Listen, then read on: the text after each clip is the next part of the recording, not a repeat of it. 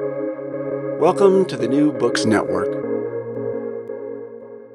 Hello, everyone. I'm Paul Starobin, and welcome to America and Beyond on the New Books Network. My guest today is Shaul Majid, visiting professor of modern Jewish studies at the Harvard Divinity School. He's a professor of Jewish studies at Dartmouth College, and he's also rabbi of the Fire Island Synagogue in Seaview, New York. His academic work focuses on Jewish mysticism and modern Jewish thought, with an emphasis on American Judaism, Jewishness, and collective identity.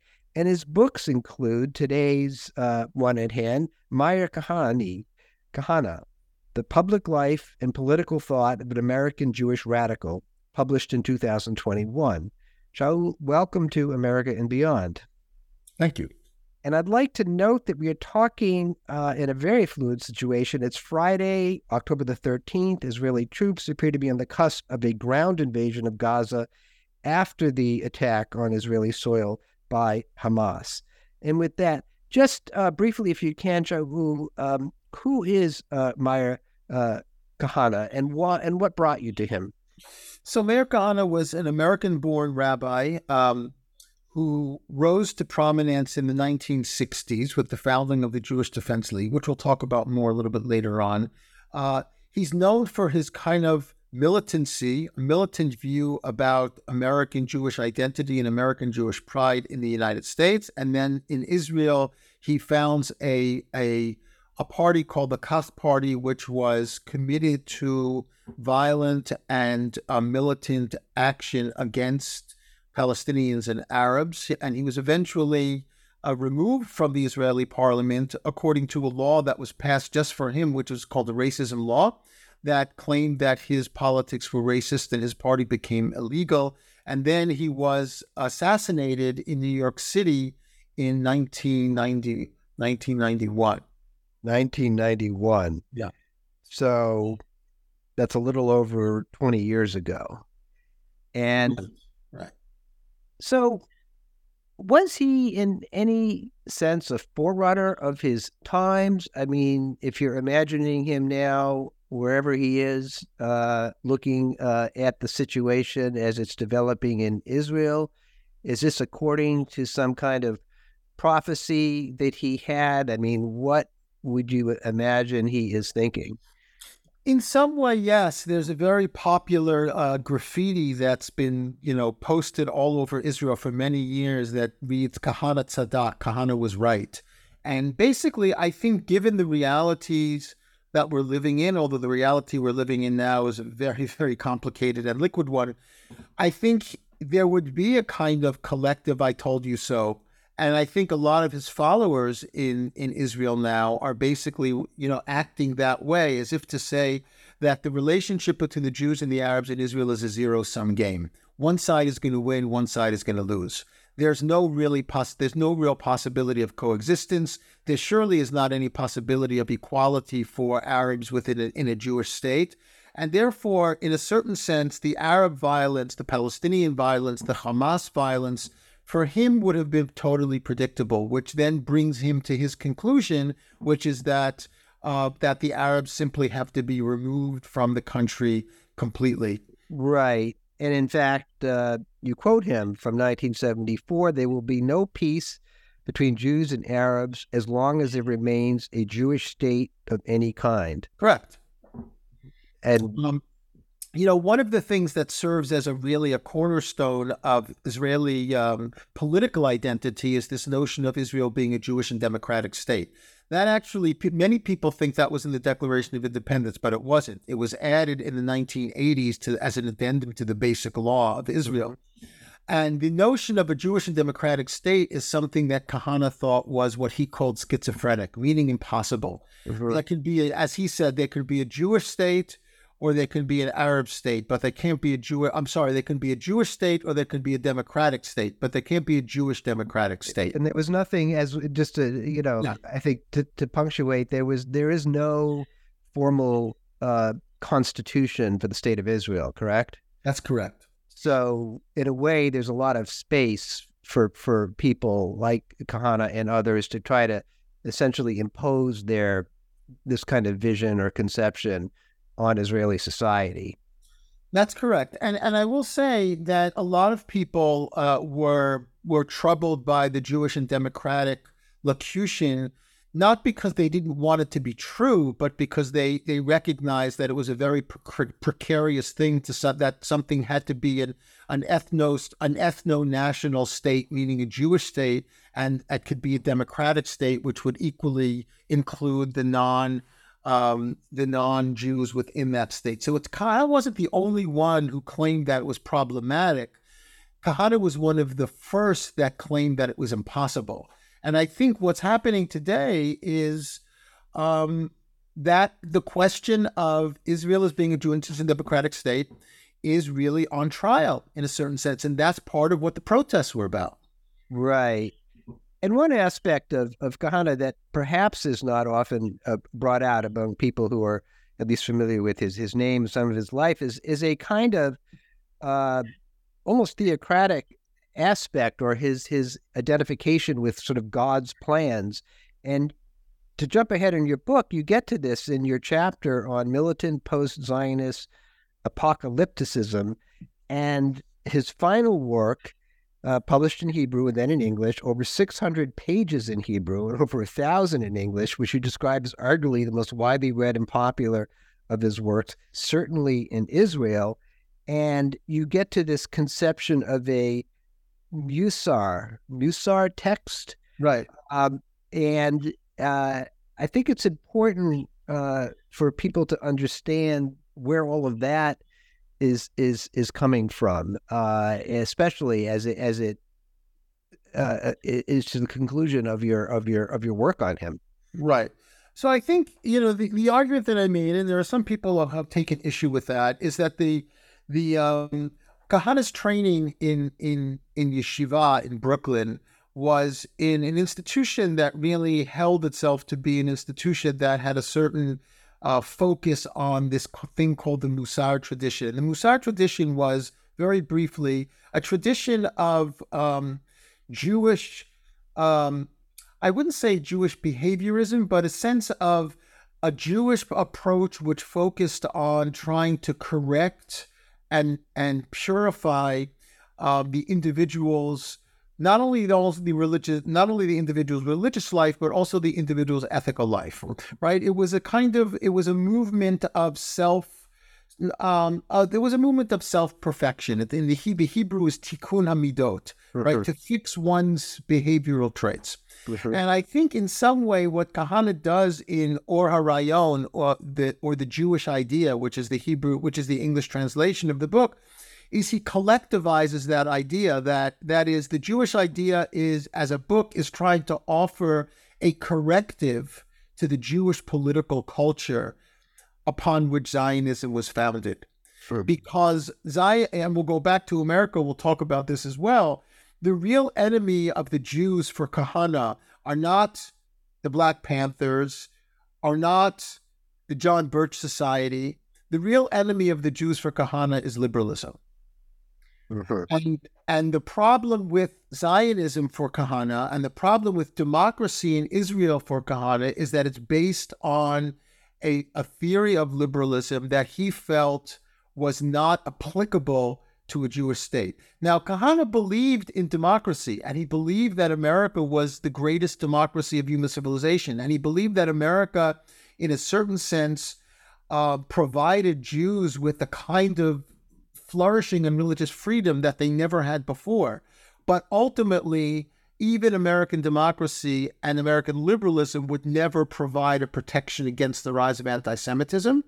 And liberalism in Israel was just reproducing for him a certain kind of Jewish diasporic political ideology that he felt was destructive. So in a sense, he was in favor of democracy everywhere except in Israel.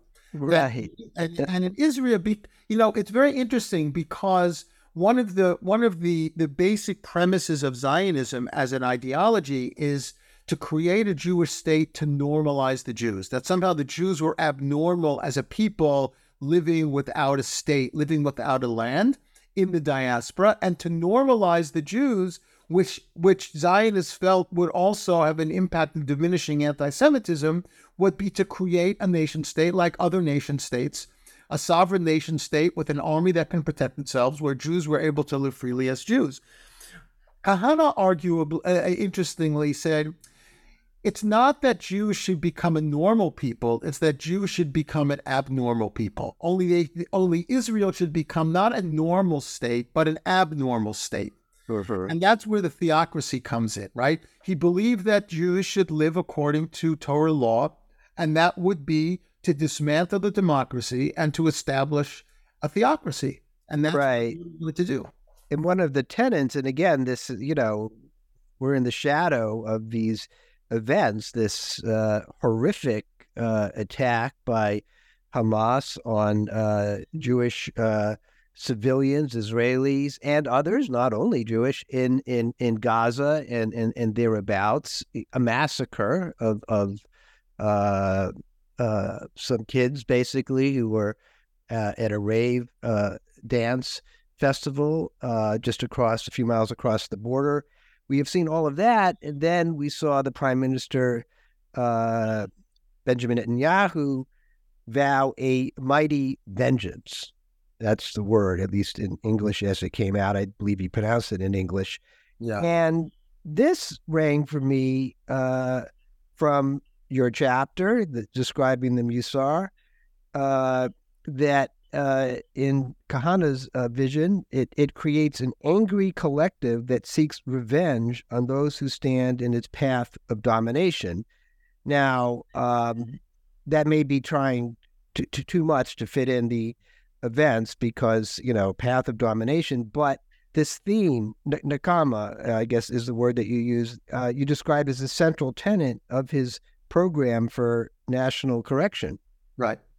So it's very interesting. I mean, the two things that we're living in the midst of right now are the months-long protest, where Israeli society of the center and of the left were arguing that the right-wing government was trying to dismantle democracy by creating an autocracy, by weakening the power of the Supreme Court. That's right.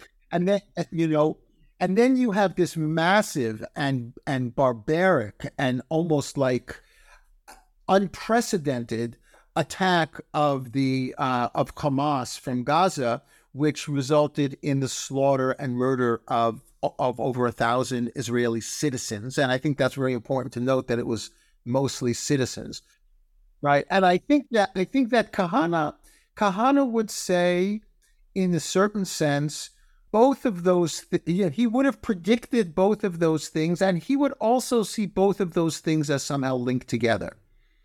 That the fact that the country was exercising its liberal muscles, so to speak, to try to prevent the autocratic inclinations of the government, however we understand that, left itself open to the violent attack of Hamas or the Arab population, which in a certain sense crippled Israel from the inside and the outside. In other words, I think one of the things we'll see historically that's so significant about this event is that the attack happened when Israel was already inside of an internal crisis with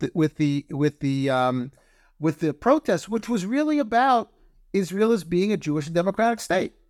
And in a certain sense, it's that vulnerability, which had nothing to do with Hamas. That was totally internal to Israel. That vulnerability was then, in a certain sense, taken advantage of by Hamas. But the problem of the Arab and the problem of liberalism, which Kahane claimed those were the two problems in the state of Israel, liberalism and the Arab, they somehow came together on October 7th. And in that sense, I think Kahane would have said, as much as he would have been horrified and mourned what happened, he would have said, yes, this is a combination of the two weaknesses of the country that were not able to, that the state was not able to hold together. Right. And to finish this off, then what would he or his disciples, maybe they're even speaking now, what would their program be right now? Would it be just essentially to just flatten Gaza? Would there be, would it be even wider than that? I mean, what is their program given what happened? Well, I think this has happened. First of all, obviously, an unprecedented destruction, flattening of Gaza, which would require the deaths of tens of thousands, maybe hundreds of thousands. Oh, sure. Mm-hmm. And also the eradication of the Arabs in the West Bank. In other words, for him, this would be, if anything, a horrible opportunity to remove the Arabs from the country. And so, he has a book called They Must Go, and he basically makes the claim it is a zero-sum game. So he'll say, I understand, he says this, I understand the Arabs. The Arabs have no less of a national aspiration than the Jews. Right. Like somehow the liberals, he claimed, think that the Arabs will ultimately acquiesce and be willing to live as not as equal citizens, but as even non-equal citizens in a Jewish state. And he's saying, no, the Arabs are, as he would say jokingly, cleverly, the Arabs are just as Zionist as the Jews. Right. Right. Yeah. So well, not to pin, go ahead. Well, not to pin you down, but as his biographer of sorts, or biographer of his ideas and conceptions, what is your take on that? I think it's or as a rabbi.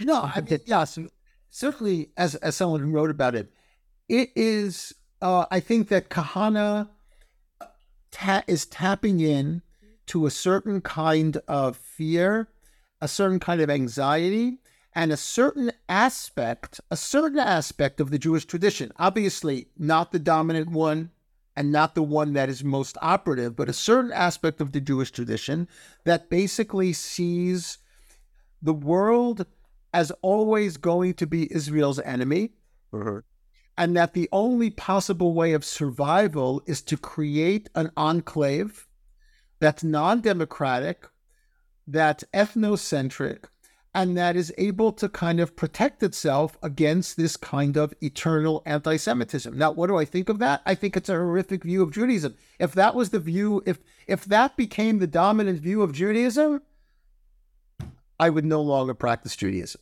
right? I mean, if that became the dominant view, which it isn't, but I'm saying because it doesn't really speak to any kind of universal vision, any kind of responsibility. The whole concept of Israel as being the light to the nations and all of those things is completely erased. And what you get is a kind of chauvinistic political project, which is immoral from my perspective at its core.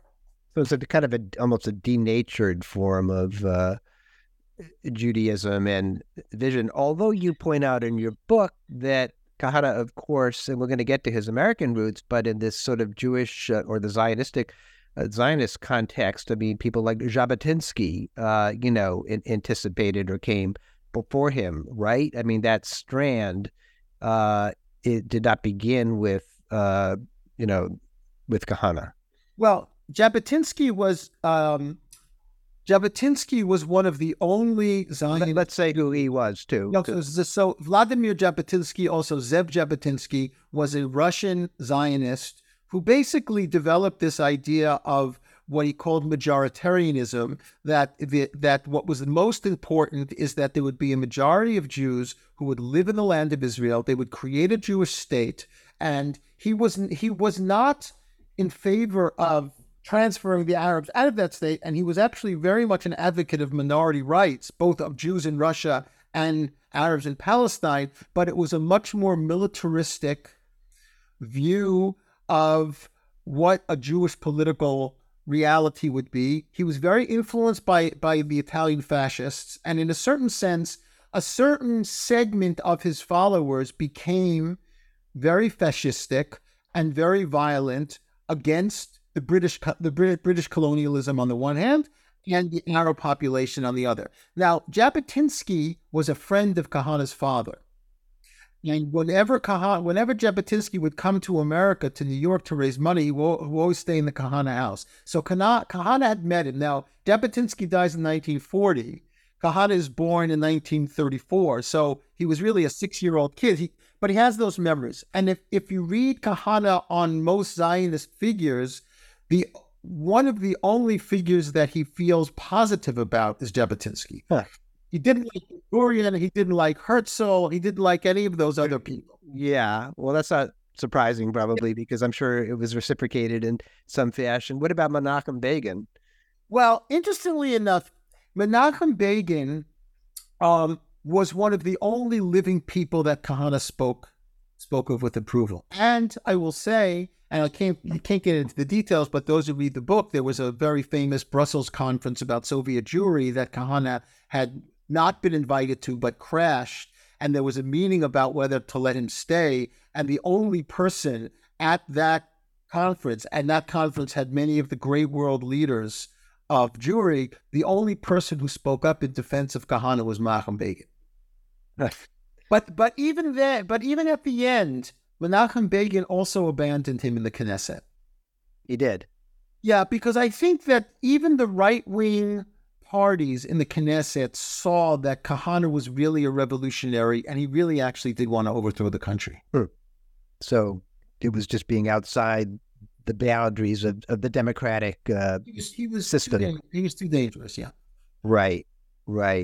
So let's circle back now. So a core theme in the book is his Americanness, which he brought to Israel when he migrated there. But so where did that come? I mean, how did he get to be this figure that we're now talking about? You know, as is his philosophy on Zionism and Jewishness and so forth. How was his upbringing in Brooklyn a kind of a crucible for that? Well, you know that when Kahane grows up, for the most part, he's born in the 1930s, but he's really growing up mostly in post-war America. Mm-hmm. And the post-war America Jewish world, even the Orthodox world, certainly the modern Orthodox world that Kahane grew up in, was very much a world of acculturation. These were people who were trying to be American, and they were adopting all kinds of American lifestyles. For example, Kahane was a lifetime, almost fanatical baseball fan. He actually wrote a sports column in the Brooklyn Herald, which was a daily Brooklyn. Who was his team? I suppose it was the Yankees or maybe the Dodgers. Not the Dodgers? Before the Dodgers left, he must have been a Dodgers fan. I can't remember when the Dodgers left. Never been a Yankees fan, exactly. No. Well, there was also the Giants. Yeah, I have. Okay, that's a digression. I'm a baseball guy, but yeah, he really was very American American pastime. He's a very American figure, and he absorbed the counterculture in a very interesting way. So the counterculture, which starts with the Port Huron statement, and then the rise of the New Left, right, and the protests, right. He comes from a place as an Orthodox Jew who was anti-liberal, but not anti-radical. Mm-hmm. So he took groups like the Black Panthers, the Young Lords, these minority groups that were coming into existence to fight against, in the case of Black Panthers, racism, to fight against poverty, to fight against racism. They're basically many of them influenced by Marxism, but Kahane was not interested in Marx. Kahane was interested in radicalism. Well, he was trying to prevent Jewish assimilation. Did he? Well, with the Black Panthers, which is kind of fascinating. I mean, did he associate with the Panthers at all? Or was this just all like stuff he, heard about or read about? Oh, he hated the Black Panthers. He thought the Black Panthers were anti-Semitic, which in some cases, some of them maybe were. Well, he didn't, it wasn't any kind of personal encounter, but he absorbed the ideology. For example, in his book, The Story of the Jewish Defense League, which he published in 1975, he has a chapter called Jewish Panthers. Yeah. Jewish Panthers. Yeah, because he basically said, yeah, I understand what they're doing. They're rising up and militantly fighting against the inequality and the dangers of racism, and I want Jews to do the same thing. Yeah. Well, I think an interesting point you make in the book is that we're not really talking about an original thinker or much of an intellectual type in Kahane, right? I mean, we're talking about somebody who it sounds like he kind of rips off a lot of the stuff that's in the culture. Maybe his original contribution is that he kind of owns it, in application to the Jews and particularly the Jews at Jewish communities in New York, which he feels protection. But there's nothing. I mean, there really are no like brilliant insights here, right? Yeah, I mean, he was somebody who really was a vacuum cleaner. He just absorbed vacuum cleaner, and he was a middle-brow thinker, right? He had an education. He went to college. He graduated from law school. Never passed the bar, but he had an education. Not like an idiot or anything, right. but he read voraciously. He's not reading Kant and Hegel, right? But he's reading. He's reading pretty widely and pretty voraciously. And as you said, I think he's not an original thinker. He's absorbing other ideas, but then he's applying them in a particular way. So I think the idea of right-wing militancy or reactionary militancy was actually quite new in the 1960s. Most of the militants were on the left. Yes. I mean, later, what we see now, the militancy moved. The Weathermen, the SDS. Right. Weathermen. Later on, the militancy moved to the right, which we see today. But in those days, the right wing were not. They were the Barry Goldwaters, right? They in a certain sense were the establishment. Yeah, they were not on the street in the way that the 60s guys were, in the way that he is. And let's also say there's an element of charisma here. I mean, he may have been a middle-brow thinker, but and this is where I tell my story of growing up in Worcester, Massachusetts, in the Jewish community. And somebody, my parents or who knows, pointed me to the appearance of a Meir Kahane, at the Beth Israel synagogue, a conservative synagogue. We were the members of a Reform synagogue, and I was there, and there was a kind of a sort of an electric current in that room as he spoke, and I don't remember much of what he said, but it was all about, he had a kind of swagger and sort of an unapologetic way of saying, we're here to protect the Jews, all these sort of niceties, about the liberal society, all that sort of stuff. I mean, it came across, and so that was, probably in the early 70s. Right. So if you go to since you're speaking about Worcester, there was another very famous Jew from Abby Worcester, Hoffman, who actually, Kahane wrote an obituary for him in the Jewish press after Abby Hoffman died. Did he really? Yeah, it was a very critical one. Okay. But Abby Hoffman was once asked on a radio interview what he thought of Meir Kahane. Mm-hmm. And he had a great response. He said, "I agree with his tactics, but I don't agree with his goals." Mm-hmm. Okay. Right. And in a sense, Kahane and Hoffman were both radicals. They both believed in radical politics as a way to overturn the liberal establishment. Yeah. Well, they were certainly anti-establishment, and I think radical, and certainly the 60s covers a lot of ground as well. But tied to this as well, I think we need to talk about the creation of the Jewish Defense League, which at one time was really kind of a thing. Yeah. The Jewish Defense League is fascinating because he founds it in May of 1968 in response to the strike. And what was the strike again? The strike was the Ocean Hill-Brownsville school strike, which then resulted in a lot of protests among the African-American and Hispanic parents that turned quite anti-Semitic because 70% of the teachers in this 95% African American and Hispanic district were white.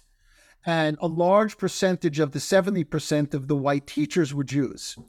And Albert Shanker, who was then the head of the kind of the Teachers Federation.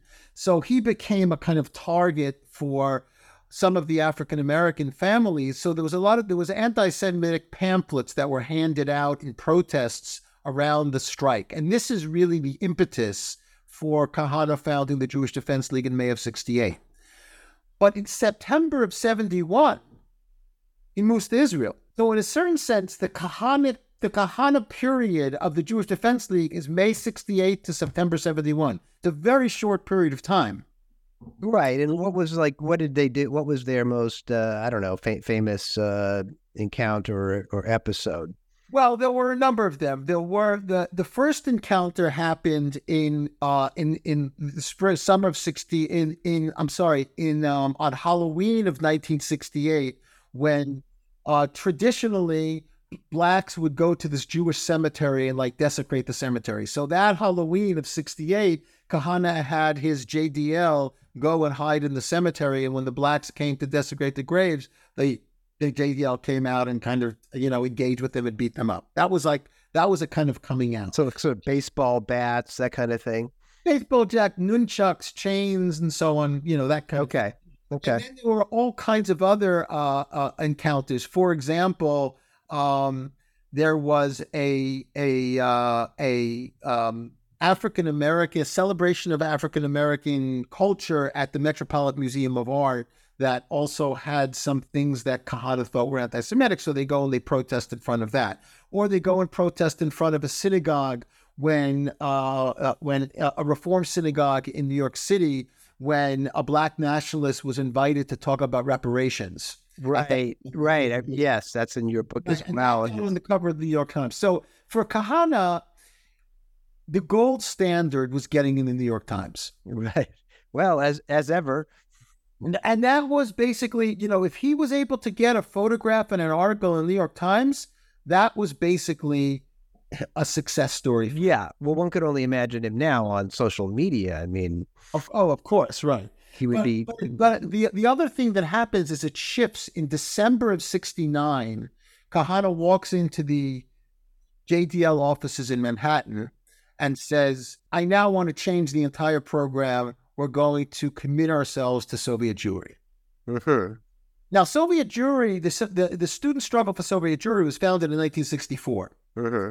So by 1969, it had already been going on for quite a long time. It was founded by Yaakov Birnbaum.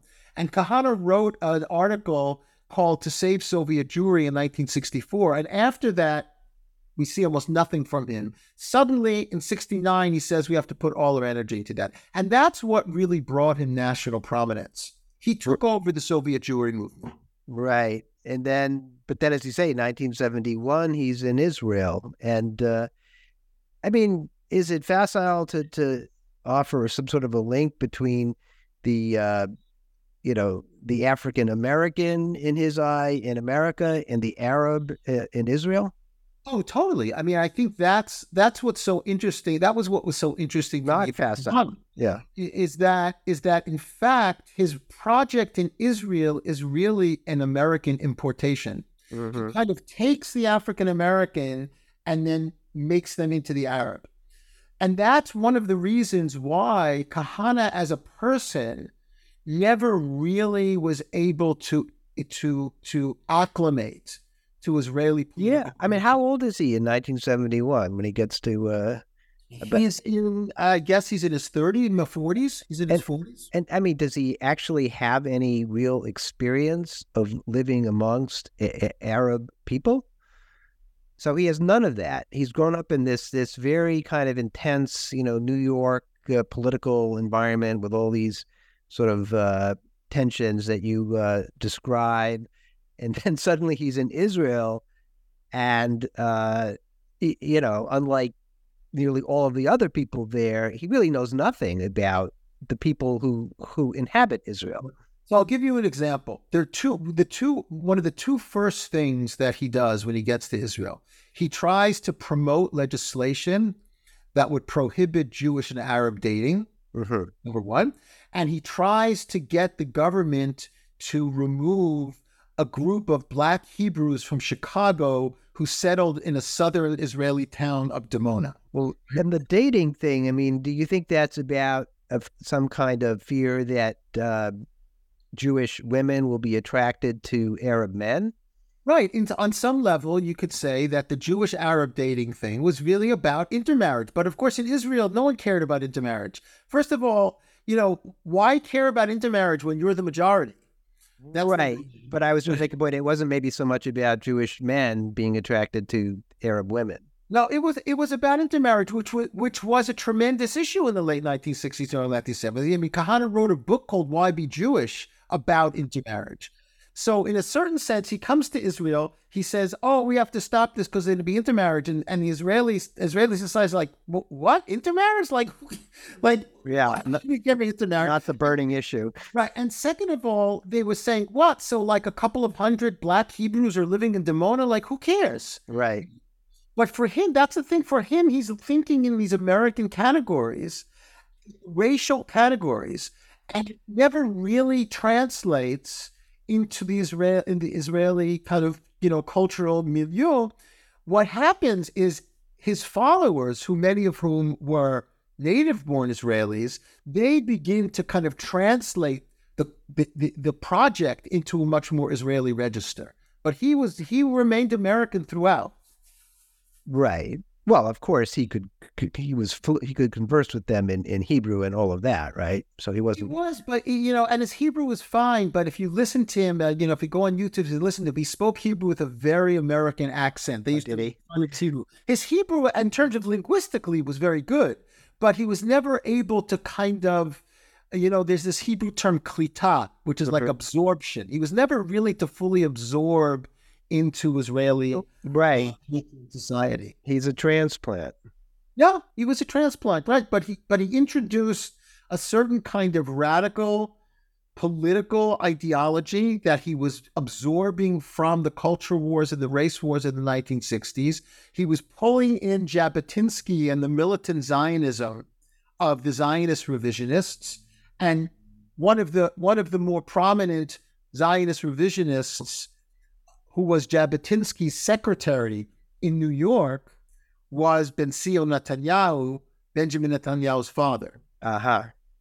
So there's a real connection there between Netanyahu's vision of Zionism and Kahane's vision of Zionism, except Netanyahu, as a political figure, is not advocating the kinds of things that Kahane was advocating. But if you step back from the tactics and you look at the overall ideology, I think you would find some similarities. Was there a connection then also with Bibi and Meir Kahane? Well, he was young then. Right. Okay. Remember, Netanyahu was living in Boston. He doesn't come back to Israel until his brother is killed in Entebbe. Okay.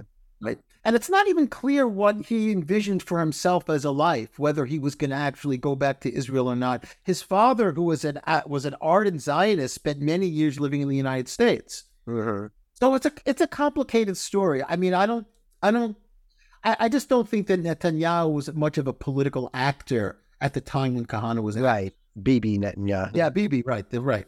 Right. And then the story, he's in Israel for well, it's about 20 years because he's assassinated. You say the year 1991, so that's 20 years after his arrival after he first showed up in Israel. Although for most of that time, he spent about half his time in America, either being in America on a speaking tour, raising money. He basically had to spend a year in prison in Pennsylvania because he had kind of like transgressed his probation laws. He was found guilty in America of arms smuggling, and then he was given a fine and probation. And somehow he broke the probation and he had to come back and he spent a year in prison in Pennsylvania. I see. So he was going back and forth. Right. And that was, part of just the tenor of his life. Because the JDL continued to exist, although it really started to descend into real kind of a street gang by the time, after a couple of years after he left. And there's an internal document that I was able to read from the archives that he comes back and really rebukes the JDL in 1974 by saying, like, you guys have just basically turned into a street gang. Like, you have no project anymore. There's no program anymore. Right. And in Israel, I mean, was he ever a direct participant in violence, or how intimately was he connected with violent people? He was connected with violent people, and he was engaged in arms smuggling, even in Israel. And he was arrested some 60 times in Israel and spent a lot of time in Israeli jails, and spent a year in jail in Ramla because of being accused of sedition. So he was an outlaw even in Israel. And I think that's what was so shocking for the Israeli political world was that he was elected into the parliament. It was like electing an outlaw into the parliament.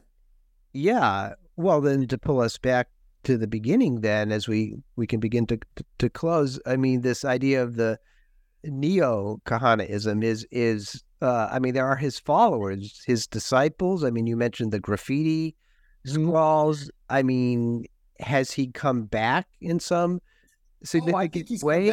I think he's come back with a vengeance. Itamar Ben-Gvir, who is a very powerful political figure now in Israel, sees himself within the trajectory of Kahane. Bezalel Smotrich, to a certain extent. A number of other influential Israelis, some of whom were actually forbidden to run for Knesset. Sure, I mean, Kahane's influence is very, very strong now, maybe stronger than it's been since his death. And, I also want to note that when Kahane was killed, his funeral was in Israel. It was one of the largest funerals in Israeli history. Wow. Right. So, and this is a person that was removed from the Knesset because he was a racist. Right. Right. Well, so the influence is there. It's very strong. It's more neo-Kahanist than Kahanist now. It's more homegrown Israeli. Yes. But it's very powerful, and it was threatening to cripple the country. I mean, I think that I wouldn't say that this is a Kahanist government. I mean, that would certainly not be true. But it is a government where Meir Kahane is a hovering. Yes, I can see that. That's a powerful, insight. And let's close on that, Shaul. I appreciate your being with us today. It's a very fluid time, as we say. It's just kind of an awful time, really, I think, speaking on this day. But thank you for sharing your thoughts. I appreciate it. Thank you very much. I appreciate you having me.